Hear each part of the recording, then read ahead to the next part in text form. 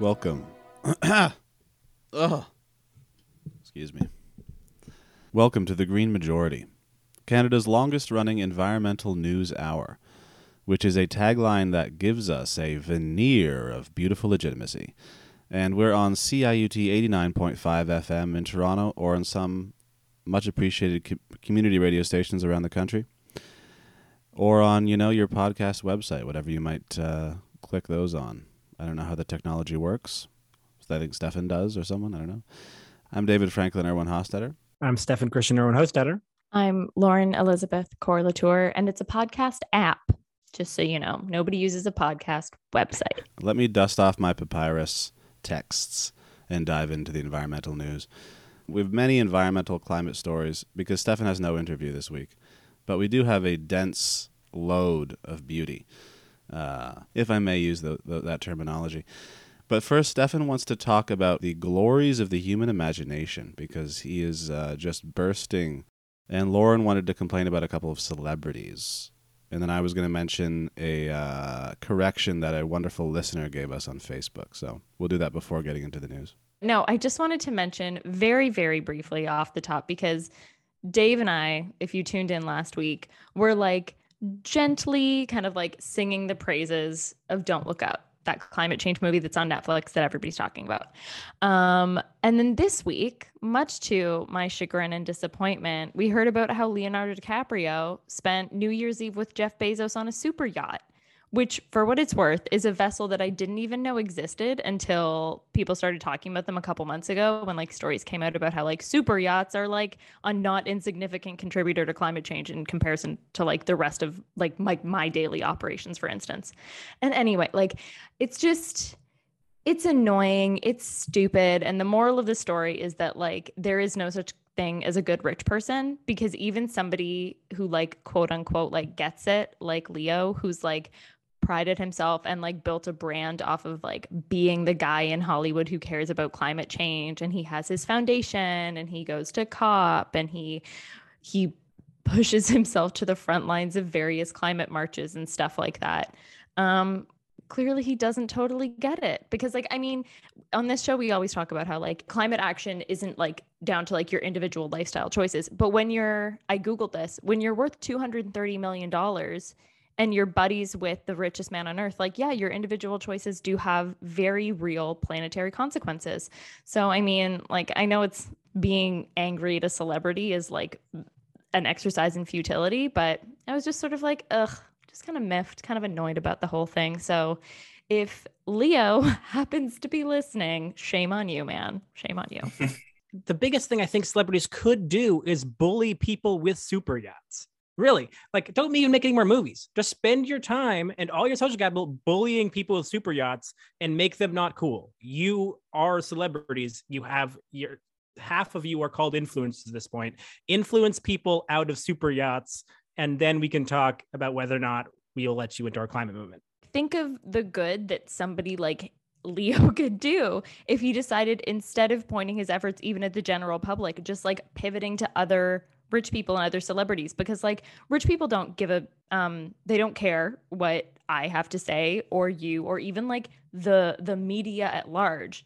The only other people they listen to are other rich people, because like they can speak the same language, they have shared experiences. So like, yeah, put your money where your mouth is and then point that mouth towards, I don't know, other people with money.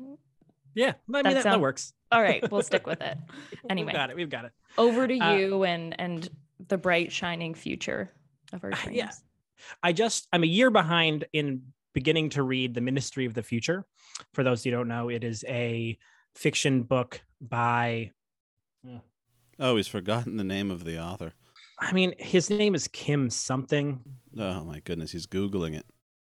Kim Stanley Robinson. The book basically picks up in 2024 and then carries forward into the future and sort of follows climate destruction along with people trying to actually take action and change things. But what it got me thinking about a little bit also is a article that we might have talked about previously by Mary Heglar called "To Build a Beautiful World, You First Have to Imagine It." And it's about the importance of artists and that importance and need to actually bring imagination and world building, which is mostly used in a term of, of science fiction and of fantasy, of actually building worlds and coming into how they make sense. But bringing that imagination into our world and actually imagining different worlds is so necessary in terms of how, if we're gonna get out of this, because we're not going to get out of this using, I guess, the obvious growth of where we're at now. Like, you can't imagine the things we have all right now going to the nth degree. That doesn't solve our problems. Right? Like, you cannot solve these problems without something new and totally different. And so the need to have imagination in artists and world building thought processes within our movements and within our actions, I think. I love that. And just like how last week I ended up quoting Carl Sagan, I'm going to end up doing it again today, just much, much shorter. Oh, it reminded, oh my God, it's only going to be like one line. But it's because, again, at the beginning of Pale Blue Dot, he dedicates the book to his son, adorable. And he says, I remember reading this when I read this book this past summer, and I wept openly in a park, because it says, for Sam, another wanderer, may your generation see wonders undreamt. And it's like, it made me so sad, because I was like, geez, instead of new generations seeing wonders undreamt, they're seeing like horrors that you never could have possibly conceptualized. But no, I do think it's important to like continue, like you said, to continue to sort of like dream and push the limits of our imaginations and conceptualize these new futures, because like we know from like, I don't know, the push we've seen in recent years and decades for like better representation on screen and in fiction, it's really hard to start working towards anything if you can't first see it visualized for yourself or represented in some capacity. So if we don't start like imagining and visualizing this like climate safe, livable future, then how can we possibly build it? Especially when increasingly you're going to have generations of new kids that are being born and growing up and working that like weren't alive to see some of the amazing like wonders of the natural world that even I or even you might have grown up seeing. So I like that. Sure. I think that's a good ethic to carry forward into 2022. Excellent. And I'll throw to Dave for the correction of me in a second, but if I can just bring us back in a little bit of circle, if I had to put a direction towards where I think we need to see climate art going, Don't Look Up was this whole thing I talked about last week, and we just talked about it again. But that's sort of the disaster version. What about the other version, right? What about the climate future stories that are us doing stuff and trying to make this better in spite of all these things? Like, I think people always talk about how hard it is to move about climate change, but I think there's a real opportunity to make stories about imagining these worlds where we have begun to tackle this and how these things fall out and how we manage to interplay there. But why don't you correct me, and then we'll dive into the news. Right, yeah. So there was a listener who contacted us on Facebook a week ago about our New Year's Eve show, in which we said that Jeff Bezos' flight was equal to 1 billion people's lifetime emissions. And many different outlets or many different people also interpreted one researcher's statement to be that exact thing. But in fact, Jeff Bezos' space flight was 75 tons of CO2 emissions per passenger, which is equal to the lifetime emissions of one individual in the bottom 1 billion emitters in the world. So each person who went on that flight released as many emissions in those 11 minutes as 1 billion people will in their lifetimes, not 1 billion people combined. All right, so now we're going to take a music break and come back and dive into the environmental news. Would you care for an aperitif?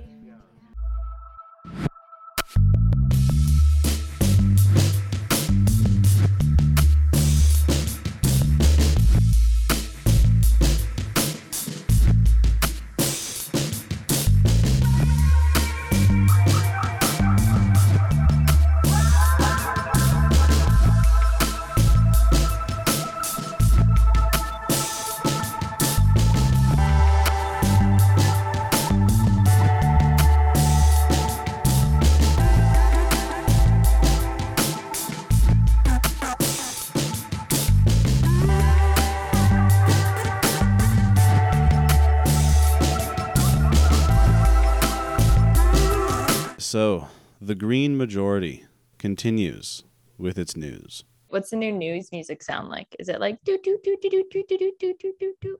It's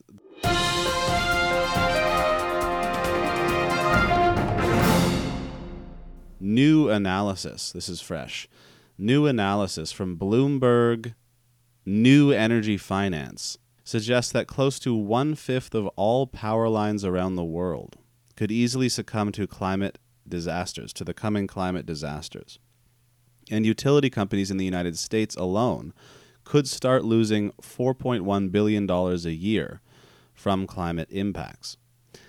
If they start losing that much money, many people in the U.S. will find it difficult to afford electricity, since top utilities in the U.S. received around $1.25 billion of pandemic relief money from the government in 2020, but they still cut people's power. The Center for Biological Diversity and Bailout Watch wrote back in September, quote, "Utilities wielded political power to secure beneficial tax code changes in the CARES Act, but defied calls to grant their own customers temporary relief. Instead, 16 utilities suspended or canceled electric service to nearly 1 million households between February 2020 and June 2021, leaving people without hot water, refrigeration, air conditioning, and medical devices while the pandemic raged."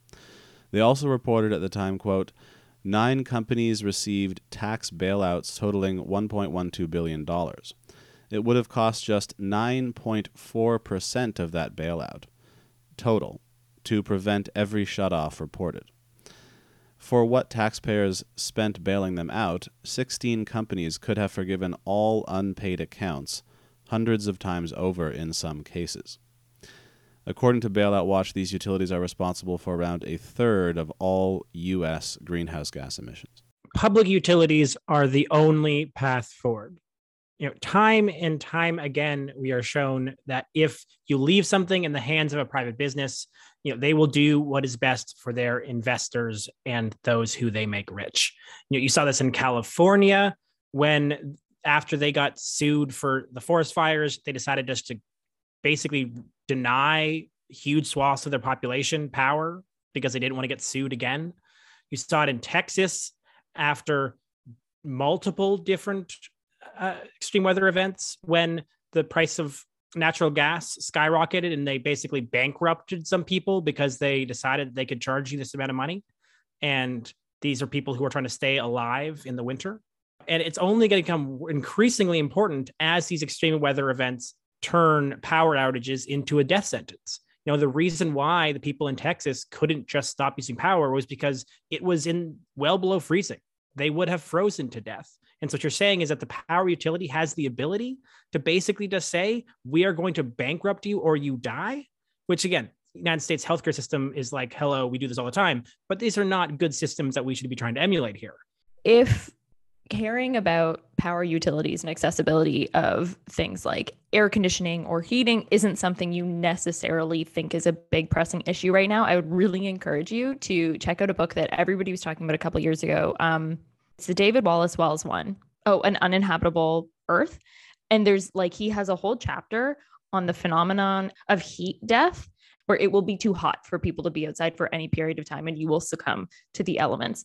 We think it's important now for people to have access to relatively affordable power and for those grids to be robust and for that to be controlled and handled in the relatively responsible hands of government, as opposed to private companies. That will only become more and more important as the years go on, and as these, like you said, as these weather phenomena grow increasingly stronger. No, yeah, for sure. No, the wet bulb temperature is the thing that, if it gets to wet bulb 35, is this temperature where I think it's the temperature that an electricity bulb will become. But basically, it's a temperature that sweat stops being effective. It's what's measured from a thermometer soaked in a wet rag. Okay. Yeah. Right. But what's happening when it hits that wet bulb 35 is your sweat stops actually cooling you down at all. And so your body has zero ability to cool itself down, meaning that you will die within some very short amount of time, even in the shade. This is why utilities have to remain public, or at least responsive to people. People have to be able to vote out their utility. If their utility leaves them to die, people have to be able to vote out someone so it doesn't happen again. That is got to be it's a low bar, but I think it's a bar we have to see in the next coming 100 years, or else we're just going to let people die.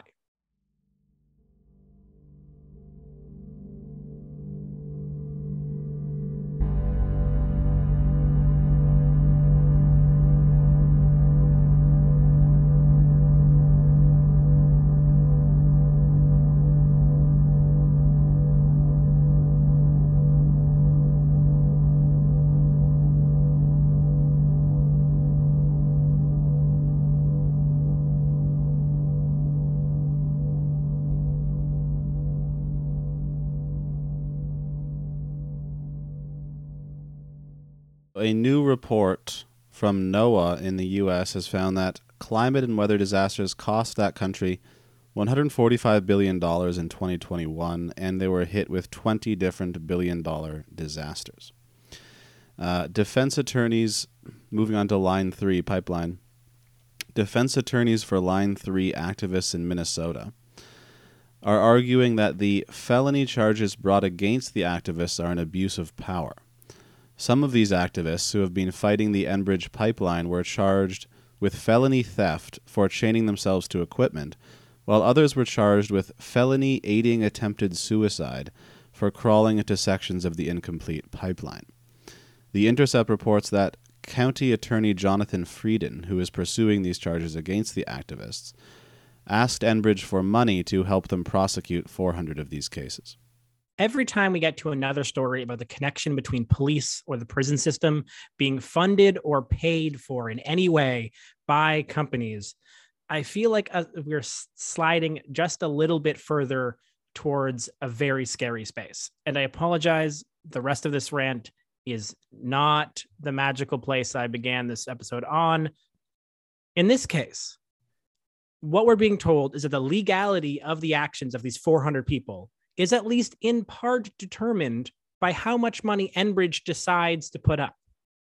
This is not a justice system. It is a system of paid incarceration.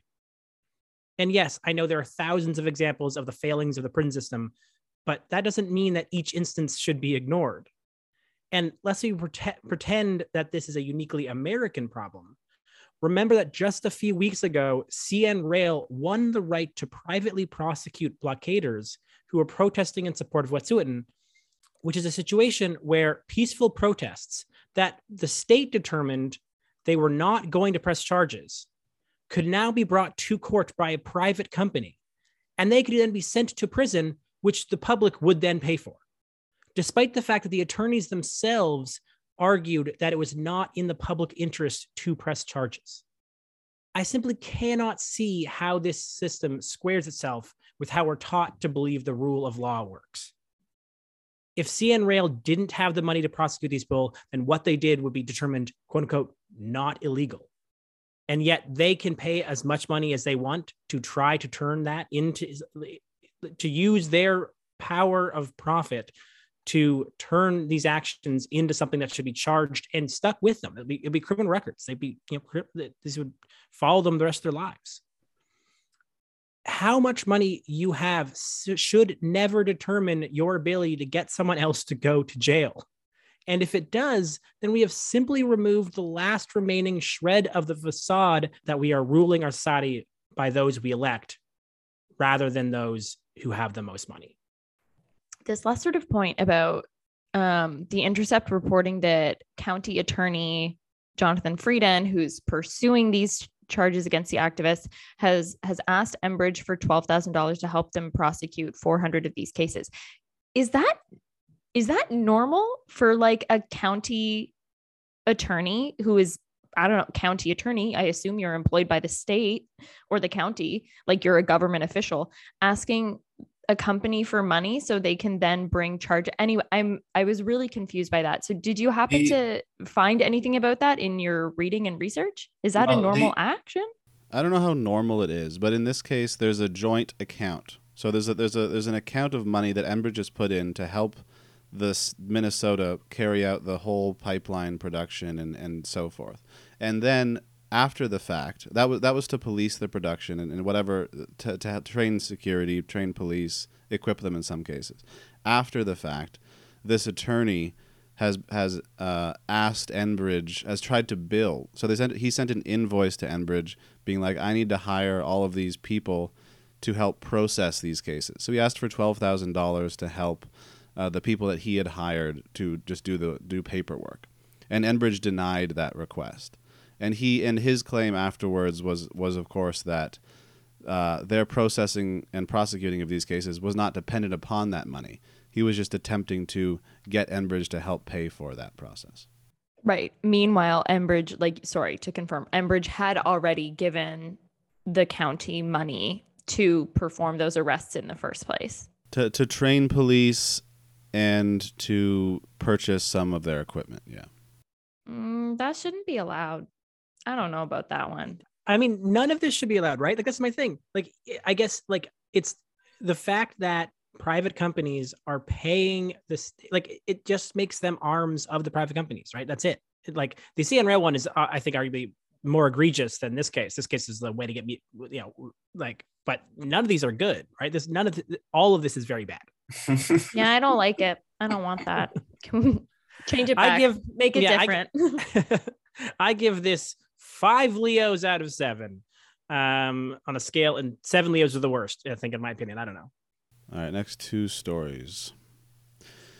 So a North Dakota court has ruled that Energy Transfer, now this is the company behind the Dakota Access Pipeline, will not be allowed to keep its security documents secret. So this means a journalist Aline Brown filed this request, and so the judge has ruled that the entirety of the 16,000 documents regarding the company's relations with the private security firm Tiger Swan and their violent attacks against activists at Standing Rock should be made public. Although the companies are pouring money into the process to appeal and delay as long as possible. This judge's ruling is good. No Leos on a super yacht out of 7. And Ontario, so moving on now to Canada. Ontario is on track. This is from a report from last month. Ontario is on track to increase its emissions from electricity generation by 375% by 2030 relative to 2017 levels, since we're planning to rely heavily on natural gas. So we're planning to triple the share of natural gas in electricity by the late 2040s. The Hamilton Spectator reported in December, quote, "The plan to greatly expand the role of gas-fired generation arrives as North American natural gas prices are showing a dramatic rise from their recent historic lows. That can only translate into higher electricity costs for Ontario consumers. The strengthened federal carbon price regime proposed before last fall's election could push the cost of gas-fired generation even higher." So not only are the emissions increasing, but maybe the electricity price will also increase. Yeah, well, I mean, you've seen, to talk about the volatility of natural gas pricing. That's what happened in Texas. That's what's happening in Europe. The idea that natural gas will give you non-fluctuating prices is not the case. But my one thought here is very quick, which is that the Ford government, they've got a new environment minister who is on record saying things like we shouldn't be judged by what we did in 2018, 2019, and we care about the climate, I promise. And I'm sorry, but no. People who are listening, who are paying any attention to 2018, will remember the huge swaths of renewable electricity that were canceled by the Ford government at a cost to us. Taxpayers lost tons of money on these things. We had to pay out like penalties because we canceled them so late. And that would have replaced the power that these things are going to build right now. It is unconscionable that we are putting ourselves in this scenario where we are going to be more reliant. And that's causing problems all through the board. I know that the city of Toronto, one of the biggest issues that the city of Toronto is having right now is how do they manage to get significant decarbonization when their power keeps coming from an increasingly more carbon intensive grid. So it's not, it's the issues and decisions that are being made by the provinces impact the ability of more local governments to actually take action on climate change as well. And so this is don't trust the Ford government. If they let this happen, this is a huge abdication of the responsibility. That's all I got. No, it's just such a bummer because I mean, when I remember if you did any sort of work in either like municipal or provincial level, like climate policy around 2018, around 2019, setting aside the fact that everybody was incredibly depressed because so many jobs were cut because of Ford, but like there, you saw that there was a dip in, or there was a decrease in emissions once sort of like it wasn't powering past coal, but like once Ontario started getting off of coal, and like that was so uplifting for so many. It was like, oh, awesome, we're finally starting to see some progress. We're finally starting to see a decrease in emissions. How great is that? And I don't know, I haven't actually looked at it, but I assume if electricity is set to increase its emissions by 375%, that's going to have an increase on overall emissions. Maybe not by that same amount, but like to a considerable degree. So I don't know. It's just a huge bummer because even just a couple of years ago, to see that decrease was really heartening and really exciting. And like, I think people felt like it was like a good omen, a sign of the times to come. And apparently not. Well, yeah, one of Ford's excuses at the beginning to not do more renewable stuff was like, oh, we're already producing we're already entirely renewable. But yeah, it was, but then of course he turns around and does the natural gas. But yeah, it was like 758 small renewable projects that he canceled immediately, and then one completed wind farm, and it cost us around $230 million, I think. Yeah, and don't let anybody ever tell you that renewable natural gas is a thing. It's not. It's it is as real as clean coal, which is to say not real at all. So it's got some sponges in those pipes. As a quick aside, just so people know, the attempts to capture coal we haven't covered them super often, but like the most recent one was the most effective one they created, only captured 40%. And I think most of them in the States completely failed. Like the States tried a bunch of them, like $1.1 billion of this kind of carbon capture from coal and have high emitting sources. And they're just an immense failure across the board. Yeah, we tend not to talk about CCUS just because it feels like a stupid waste of time. Yeah. Like not only for the discourse, but just like as an effort in general. It's a waste. Just don't burn coal or fossil fuels. That's it. That's the option. All right, so now we're going to take a music break and come back with more news.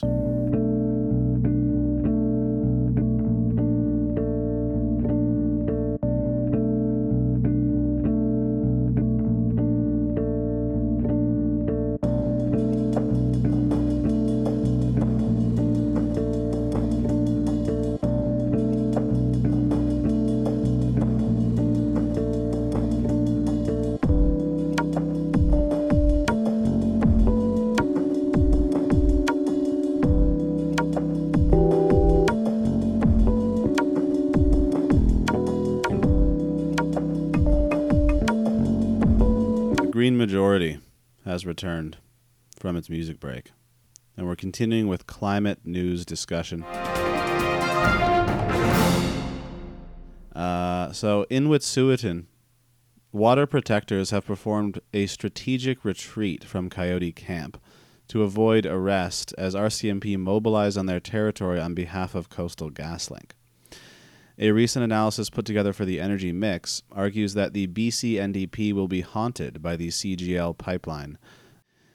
The analysis quotes Anjali Appadurai of Sierra Club as saying, quote, "In the short term, stopping the pipeline and the legal backlash that would ensue is a matter of political courage, and it comes down to a moral choice. There are very stark choices we have to make when we leave the extractivist model behind, and stopping the pipeline project is one of those milestones." She also said, quote, "We have put in place partnerships and systems that undermine our democratic structures and prevent them from working in the long-term interests of people and the planet, which it unfortunately falls upon the current generation of leaders to remedy and undo. But the NDP government is not acting differently than any other party would under these circumstances." Citing the rising costs of the pipeline project and the unpredictability of the market, Seth Klein is quoted in the article as arguing that it may not even matter to the companies and investors involved whether the pipeline itself is ultimately profitable, since it's being run by a consortium of interests who can pay less tax if they report losses, So if one of their projects is bad, they can reduce the expenses on another because of that. And the consortium includes both the sellers and the buyers of the liquid natural gas. So it's just this amazing insular network of people. It's like a market outside of the market. These markets are not working. Anyway, so a federal court. The next story: a federal court has rejected an eco-justice lawsuit that was trying to reverse Ottawa's permission of exploratory oil and gas drilling off Newfoundland and Labrador. So there will be some exploratory drilling there. And the European airline companies and their regulators are blaming each other for the tens of thousands of empty flights that companies are carrying out. Very few people are flying right now because of the Omicron variant, but airlines are running thousands of flights with no passengers because they are forced to maintain their schedules under current rules. If European airlines don't maintain 50% of their pre-pandemic level flights, they could lose their slots if a lot of people start flying again. Yeah, we covered that one story about the beginning of the pandemic. People stopped flying and they did the exact same thing. It's mind-blowing to me they didn't fix this problem. Like at that moment, when that was happening the first time, would have been the time to change the rules where people would not have to do this again. And yet this is the world we live in, right? This is the world of just marching towards our own demise because you can't even imagine a different world where planes don't have to fly empty. Talk about a lack of imagination. All you have to imagine a world is where if you don't have anyone to fly in your flight, you don't fly. And I'm sure there's like some extra complication here about making money for the airports or something, but come on. Like the connection here for me is with the secondary part I was going to mention briefly, which is just the fact that like I'm at this point truly wondering when and where we will see truly brave leadership on climate change in a Canadian context. Because in the same way that I'm blown away that the airplanes and airplane companies can't figure this out, the BC NDP was set up in a prime position to show the country what real leadership could look like and to contrast itself with the federal Liberals. And yet, instead, it appears that their positions are nearly identical, both marching towards, again, our demise because they cannot imagine anything different. Just a crisis of leadership and a crisis of imagination all wrapped up into a couple different stories. But to you, Lauren. I was just going to say, like, I think like Dave, you had that first story where you were talking about how it's like these markets don't work anymore. These markets are broken or whatever. But it's like, and then you go down a little bit to the European airline story about companies having to fly their planes. And it's like, that's it in action, because I'm sure like this is the one time where I think I'm not actually all that mad at the actual airlines themselves, because I'm sure, I don't know. It sounds like they wouldn't be flying these planes if they didn't have to under this regulation, because flying a plane is expensive. You have to pay for the staff. You have to pay for the gazillion gallons of, I don't know, whatever the airline jet fuel or whatever. Like it's an expensive prospect that I'm sure if they didn't have to, they wouldn't do it, but they have to because of this regulator. And it doesn't make any sense. And I'm sure the whole reason they have to keep them going is like the regulator claims it's because they have to keep their slots at the airport. I'm sure what it actually comes down to is that these people have contracts with various jet fuel companies that they have to like use a minimum amount of jet fuel or whatever in order to not breach their contracts. Anyway, that is a perfect example of a market not functioning properly because, I don't know. In this instance, it's the regulator and it's the oversight body that's interfering in a way that isn't helpful. I don't know. Am I conservative now? Yeah, they're trying to make the market, I think, predictable with the scheduling, because it's like if your company falls apart, then you have to be kicked out of your time slot because then other people are going to take that spot, I guess. But they just never planned for maybe people not flying as much, Didn't plan for that. It seems like it's such an easy fix. Just loosen the regulation at this time so airlines don't have to fly empty planes all the time in order to maintain their status at these airports. Yeah. I don't know. It's stupid. This is all stupid. We talk about too much stupid stuff on this show, you guys. We need everything is stupid now. You just have to accept that. Like, there's no one is governing this thing. Like they've hollowed out the governing system, and it's just all these companies just with contracts, and nobody's manning the thing. It's just roll on. At least a solid 4 DiCaprios out of 7 for this one, maybe even 6. We're trapped in an autonomous Tesla and it's not going well. Let me out. This computer has locked the doors on me.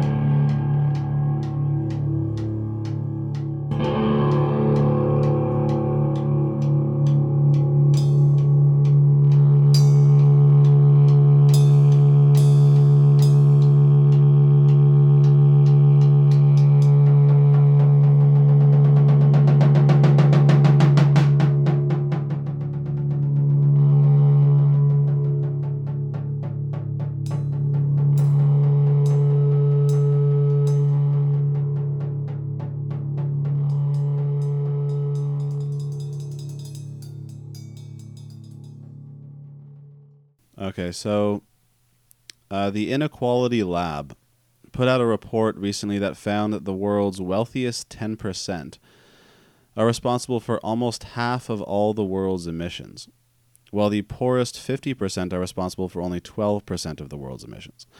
Maria Paula Rubiano A. highlights for Grist, quote, after analyzing the policy decisions that countries have taken to address climate change, the authors found that they have disproportionately affected the middle and lower classes. Therefore, the rich are trying to fix climate change by further squeezing the poor, but the divide isn't ultimately or entirely between rich countries and poor countries, but between the international rich and the poorer people in every country. George Monbiot recently pointed out that one person's mega yacht produces 3,000 times as much CO2 in a year as one person's yearly carbon budget should be for everything that they do. Of course, as highlighted by the recent COP26, wealthier countries are prioritizing defending their borders from migrants and refugees rather than fixing the climate crisis that is creating more refugees. In addition, if we consider ourselves responsible only for the emissions we create within our own countries, we justify oppressing people to make ourselves comfortable because we are exporting our emissions to other countries while asking those same countries to reduce their emissions while still supplying us with the stuff that we want. Relatedly, the Green Resilience Project in Canada has come out in support of a basic income as central to comprehensive climate policy. Writing, quote, we need community resilience to meet the challenges of climate change, and we need income security to build strong, healthy communities equipped with the tools they need to take action.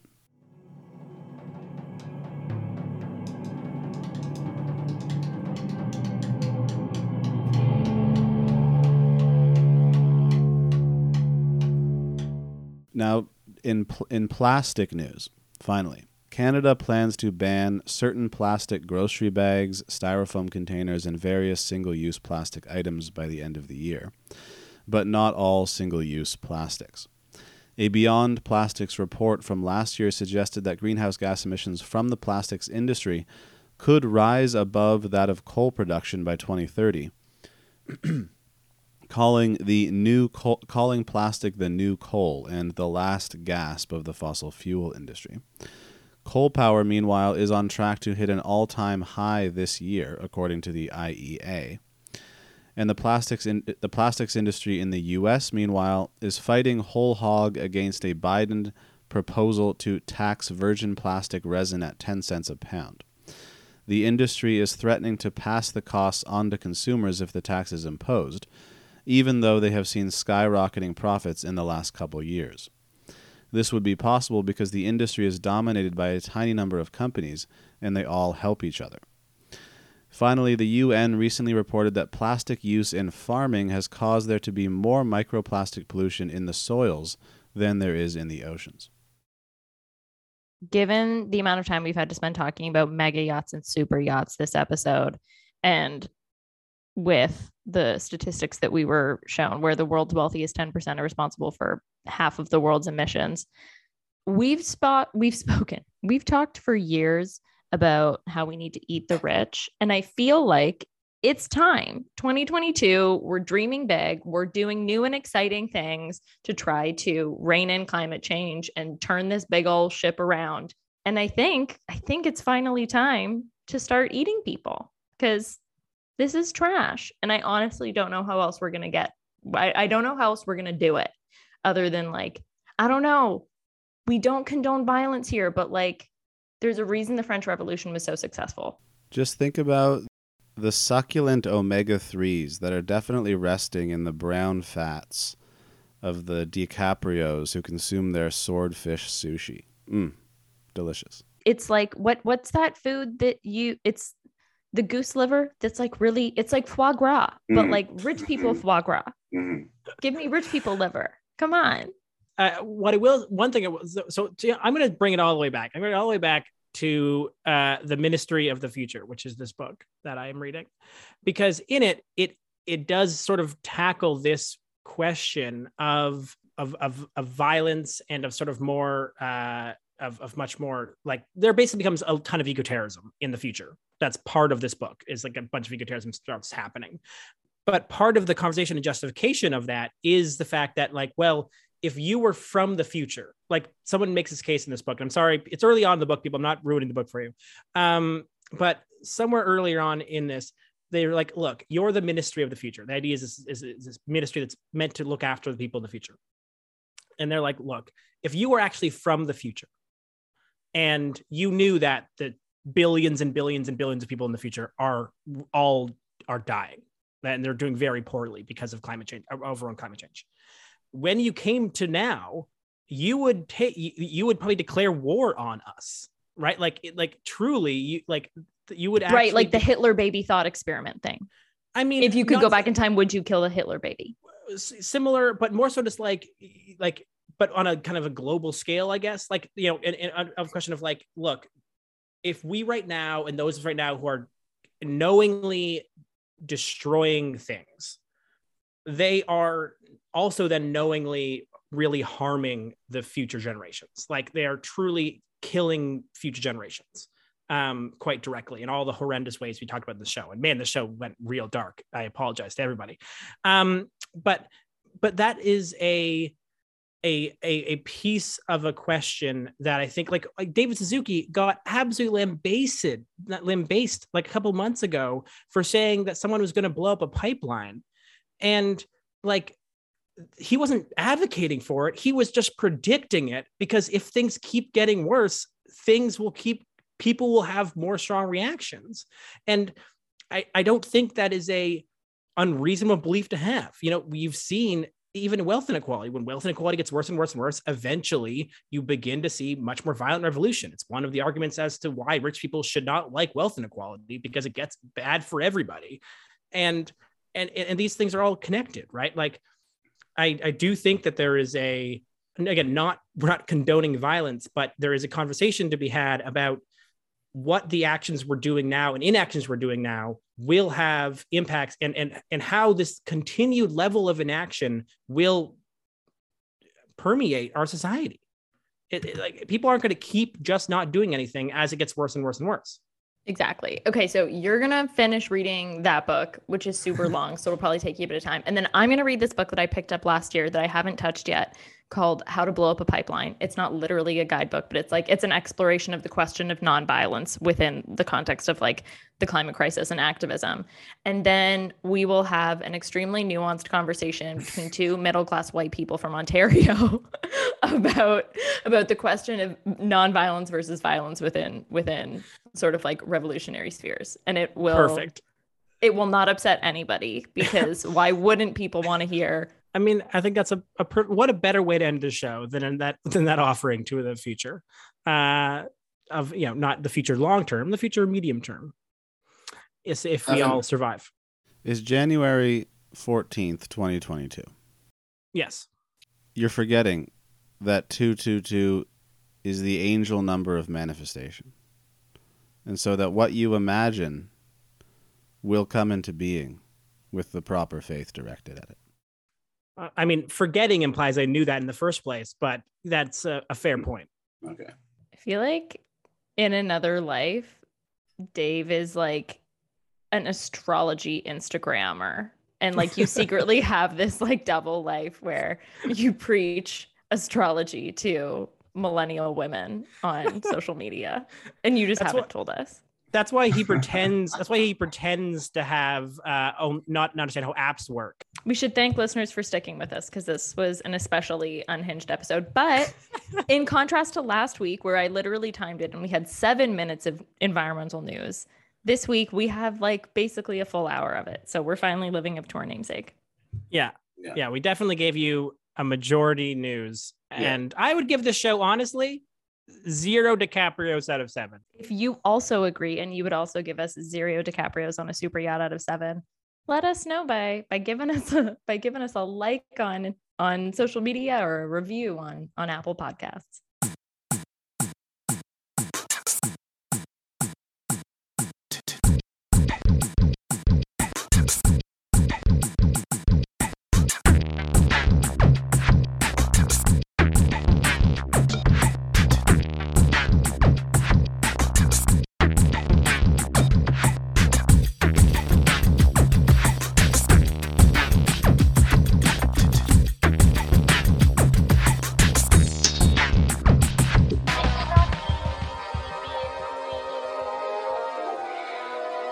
It's not easy.